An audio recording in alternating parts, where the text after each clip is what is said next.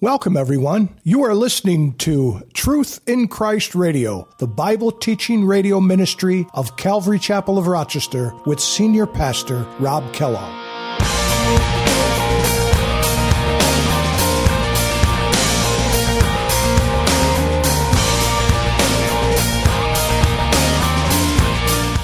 You know, a little doubt can do a whole lot. Just a little bit of leaven will leaven the whole lump. You know, as I think about wind going over water on a clear lake, pretend the wind is just a little bit of a doubt. Little by little, a life that is a person who walks in unbelief, it's not just a thing that you decide one day. It's a series of things in your life that you've made determinations not to believe in the Lord, not to trust Him. And those things add up over time, and pretty soon you've got a life just filled with unbelief. How can I ever say enough? How amazing is your love? How can I keep from shouting your name? I know I am loved by the King, and it makes my heart wanna sing.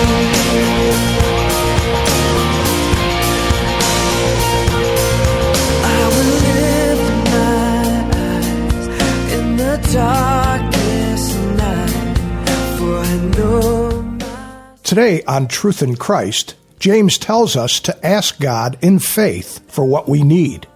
God's Word tells us to ask and it will be given to us. Today on Truth in Christ, Pastor Rob emphasizes this truth by telling us to have faith in God to supply us with all we need, including wisdom. As we grow in our faith, we learn that when we pray according to His will, we will receive in abundance. And the more time we spend in His Word, the more we will know His will and how to pray. Let's listen to Pastor Rob as he teaches these truths. Most people would say, but notice the heart of this young king. He goes, I need understanding, I need wisdom to deal with and to lead this great group of people that you have given to me. In verse 10, the speech pleased the Lord that Solomon asked this thing. And notice what God did. God said to him, because you have asked this thing and have not asked for long life for yourself, you haven't asked for riches for yourself, you've not asked the life of your enemies, but you have asked for yourself understanding to discern justice. Behold, I have done according to your words. See, I have given you a wise and understanding heart, so that there has not been anyone like you before you, nor shall be any arise after you like you. And I have also given you what you did not ask, both riches and honor, so that there shall not be anyone like you among the kings all of your days. What an amazing thing. What an amazing thing God gave to him. Isn't it true? When you do the right thing, God gives you all things. What's that verse? Seek ye first the kingdom of God and His righteousness, and all these things will be added unto you. That's a great verse for that. Solomon's heart was to seek the kingdom of God, and God gave him the things that he didn't ask for. But most of the time, we go for the gold. We go for the new car, the new house by the lake, whatever it may be. But the greatest thing is, Lord, and that's one of my prayers, actually, is, Lord, just give me great discernment over my own heart, over things, I need that. I can't operate without it. I'll be a miserable wash-up unless God does that. I'll be honest with you. I must be dependent upon Him. And notice what happens. Go just a little further down in that verse, to verse 16. Now, obviously, Solomon didn't finish well. He got away from that wisdom that God had shown him. And he was the richest, the most wisest man at the time. And in his beginning, notice what God did to just really give him wisdom. And I really love this event here. This is a historical event. This is not some made-up story. In verse 16, it says, Now 2 women who were harlots came and stood before him. And one woman said, O Lord, this woman and I dwell in the same house, and I gave birth while she was in the house. And it happened the 3rd day after I had given birth that this woman also gave birth, and we were together, and no one was with us in the house except the 2 of us. And this woman's son died in the night because she had laid on him. So she arose in the middle of the night, and while your maidservant slept, and laid him in her bosom, and laid her dead child in my bosom. And when I arose in the morning to nurse my son, there he was dead. But when I examined him in the morning, indeed, he was not my son whom I had borne. So then the other woman said, no, but the living child is my son, and the dead one is your son. So you can see this feud going back and forth. And the first woman said, no, but the dead one is your son, and the living one is my son. And so they came before the king, and God gave to wisdom to Solomon. And this is so wonderful. And the king said, this one says, this is my son who lives, and your son is the dead one. And the other says, no, but your son is the dead one, and my son is the living one. Then the king says, bring me a sword. Bring me a sword. So they brought a sword before the king, and the king said, divide the living child in two with the sword, and give half one and half to the other. Then the woman whose son was living spoke to the king, for she yearned with compassion for her son, and she said, O my lord, give her the living child, and by no means kill him. But the other said, let him be neither mine nor yours, but divide him. And so Solomon, through wisdom, he realized that the woman who was willing, the son who's was the rightful son of the mother, she was willing to give him up to the other woman that he might live. And then Solomon knew that's the woman because she has a maternal instinct. Her heart is right. And boy, how would we deal with a situation like that? But see, that's God's wisdom in action. The wisdom that God gave to Solomon. And you know, we can come to the Lord and ask. We never ought to withhold. You know, there have been times where I have not come to God and asked Him for certain things because I thought it was, maybe I was conflicted in my own heart about it. Wasn't quite sure whether it was really His will or not. And I'm not going to tell you what it was, but I remember one time I prayed to the Lord. Actually, I will tell you this story. This is really funny. And you'll realize what a fool I am. I was moaning and complaining a number of years ago. I don't know, probably 5 or 6 years ago, actually. And I'm like, Lord, you know, I never win anything. I never win anything. I'm serious. I had this conversation. You know, like how you fill out those little sweepstakes things and, you know, for a car or something like that. I never win anything. And so I'm grumbling inside. And so finally I sent out to this one device. It's a guitar thing. And it was worth about $600 or $700 or something like that. And so I filled out the sweepstakes, and a couple months go by, and I get this notice in my email: "You've won. You've won, and we're sending it to you. Here's the tracking number and everything." So I'm tracking. I get out my phone and I'm like, 2 days away. Praise the Lord, you know. And I felt the Holy Spirit at that moment say to me, "Are you happy? Are you happy now, Rob? You won something. You finally won something." Enjoy it, right? But I didn't ask because I'm like, you know, just silly. It wasn't necessary. But, you know, even in the little things, you know, we don't ask sometimes because we're afraid to ask. Don't be afraid. When you were little, didn't you go to your dad no matter how insignificant it was? Didn't you go to him and say, "Daddy, can I have a lollipop? Can I have an ice cream cone?" You know, and how often did your dad acquiesce, especially if you're a girl? If you're a girl, your dad would acquiesce. "Daddy, can I take the Jaguar out for a run?" "But honey, you're only 8 years old." "That's okay, Daddy. I'll take okay, honey, here it is." Hand you the keys, you know. That's the way I am with my daughter. You know, I got to be really careful. But ask. What does it say in Matthew chapter 7? Let me just read it to you. Matthew chapter 7, beginning in verse 7. Jesus said, He said, "Ask, and it will be given to you. Seek, and you will find. Knock, and it will be open to you. For everyone who asks receives, and he who seeks finds, and to him who knocks it will be opened. Or what man is there among you who, if his son asks for bread, will he give him a stone? Or if he asks for a fish, will he give him a serpent? If you then, being evil, having an evil nature, know how to give good gifts to your children, how much more will your Father who is in heaven give good gifts, good things to those who ask Him? Therefore, whatever you want men to do to you, do also to them, for this is the law and the prophets." Now, obviously, if you ask the Lord for a Mercedes-Benz because you're lusting after a Mercedes-Benz, don't expect it because He knows it'll ruin you. If you ask for a big house on the lake because you want to consume it on your lust, be careful. Now, not all these things corrupt people. I know some wealthy people who don't have those issues. They don't even think twice about it. I could give it up, no big deal. That's the right heart. But if your heart is like, "God, I must have this to be complete," He's like, "Well, I can't give it to you then. So don't ask. If you ask something in my name, I will give it to you." There's the clause, "in my name." If I ask something in the name of Jesus, am I going to ask something that I know is wrong in my heart to fulfill my own lust, my own desire? No. But when I do ask for the right thing, guess what? Bullseye. Then you just sit back and wait. And it's happened to me. And I know it to be true. And sometimes it doesn't happen immediately, but you just be patient and you wait and you watch what God does. And when it happens, it'll melt your heart.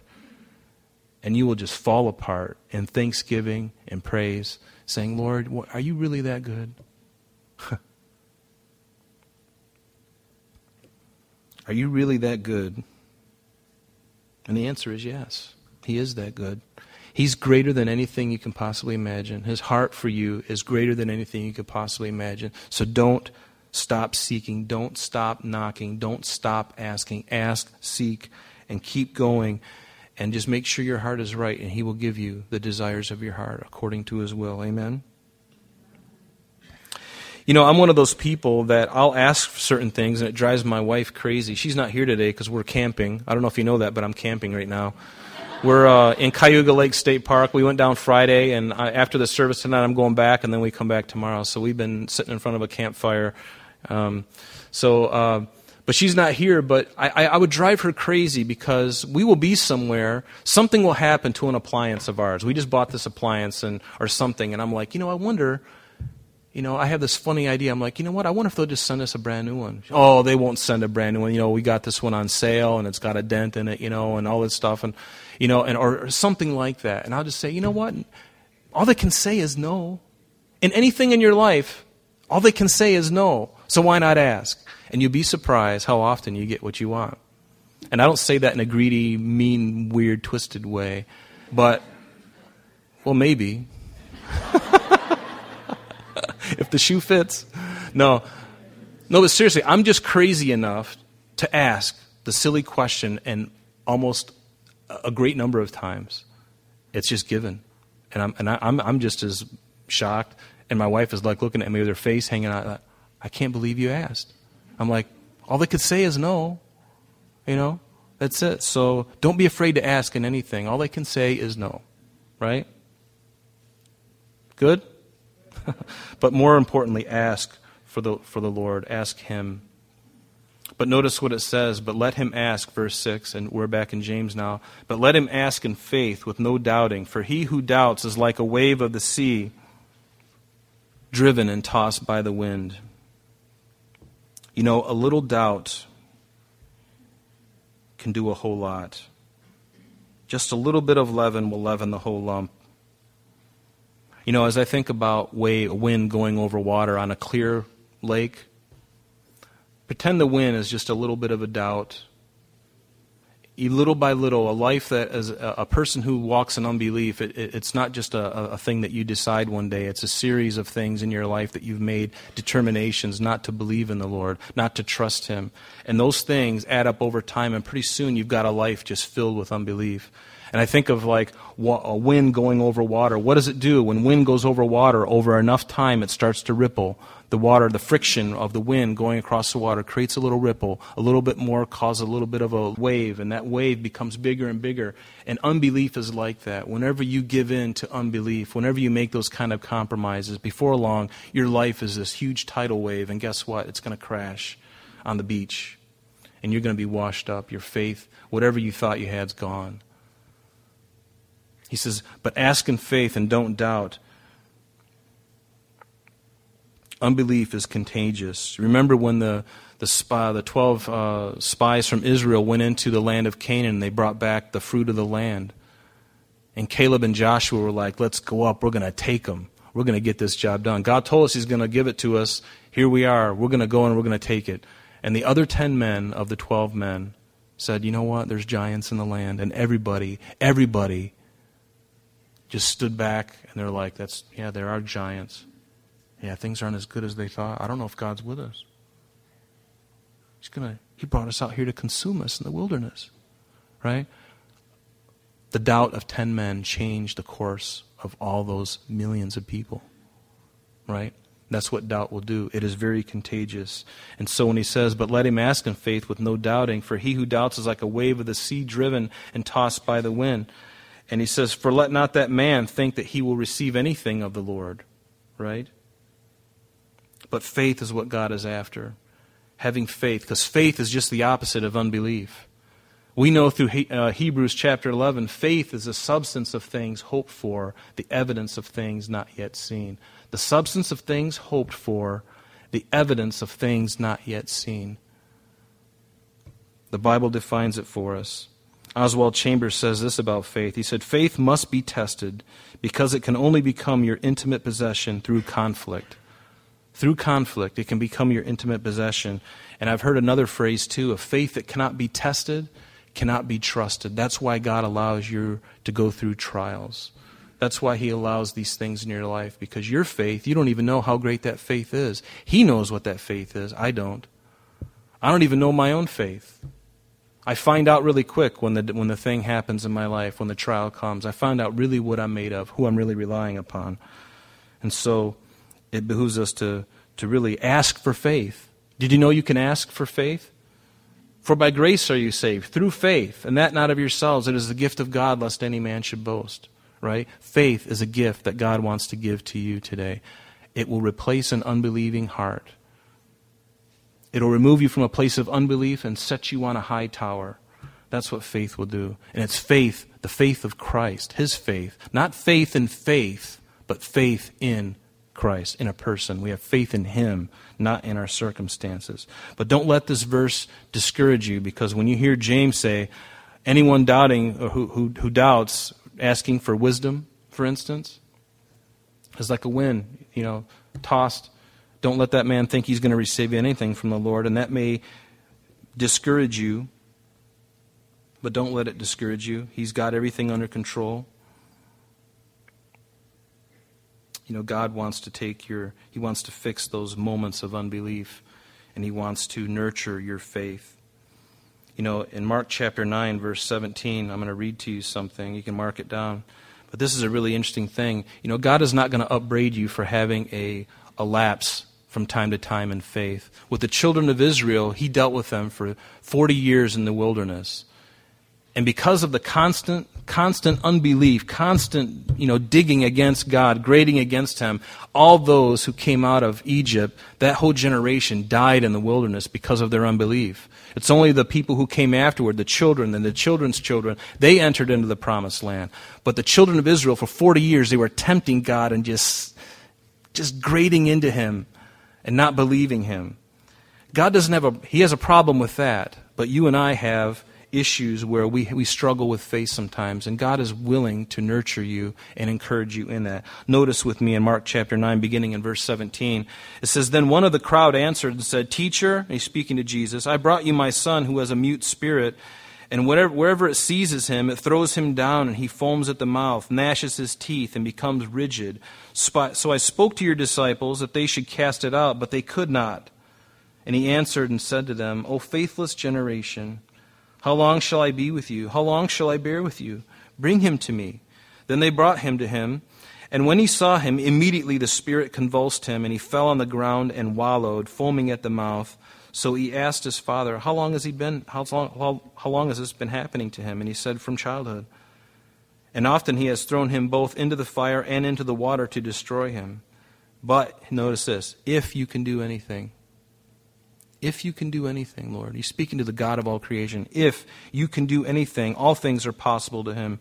But if you can do anything, have compassion on us and help us. And Jesus said to him, If you can believe, all things are possible to him who believes. And I love the honesty of this man. You know this. Immediately the father of the child cried out and said with tears, Lord, I believe, but help my unbelief. And God healed him. Did God upbraid this man because he struggled with his belief? No, and He's not going to do it with you either. If you have a life that's consistently fighting against God and a life that is filled with unbelief, you're going to have a problem. But as a child of God, we struggle from time to time, and you know what? Just be honest with God about it. And you know what? Just like a tender father, He's going to set you on His knee and He's going to love you. And He's going to want to encourage you. He wants to nurture that faith, right? He's not going to beat you up. He's not going to cast you away. He wants to love on you. And I love that Jesus just met him where he was at. Lord, I believe, but help my unbelief. What a telling statement that is. I think we're there quite often. Are you like that? I believe, but help my unbelief. It's okay. I mean, it's not okay, but it's okay. Because honestly, every one of us have done that, right? Don't be afraid to come and ask the Lord. Go before Him, seek Him, and just be honest with Him. Confess often, and let Him heal you. In verse 8, he says, "For let not that man suppose that he will receive anything." Here it is. "He is a double-minded man and unstable in all of his ways." And that's a really interesting thing. A double-minded man is somebody who is double-souled.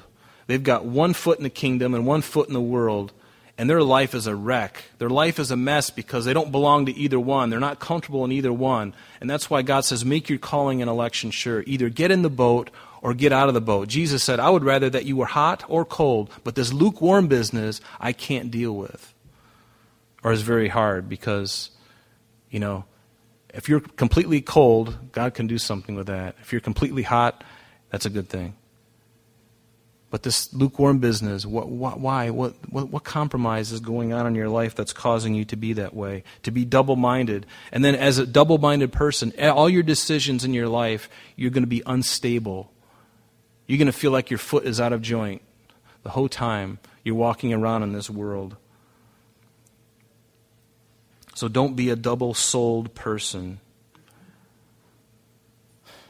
Boy, time is going, isn't it? Remember in 2 Kings chapter 5, Elisha, after Elijah had passed from the scene, Elisha was ministering, and there came a man from Syria. He was the captain of the Syrian army. And this man was named Naaman, and he had leprosy. He came down with leprosy. And someone told him to go to the prophet in Judah. Go to see the prophet. And so Naaman gets a bunch of some horses, some guys with him, and loads it up with a reward, silver and gold and changes of clothing, which is what they used back then. They were going to give this prophet a reward because they thought, well, I could just go to this prophet, he could heal me, and as a result, I'm going to give him all this stuff, right? So Naaman is on his way. He gets there to Elisha's place, and the Lord tells Elisha, go tell Naaman to dip himself in the Jordan 7 times. That's it. Just do it. Just be obedient. Requires faith, doesn't it? And Naaman's like, wait a minute. The Jordan? We got so many better streams up in Syria.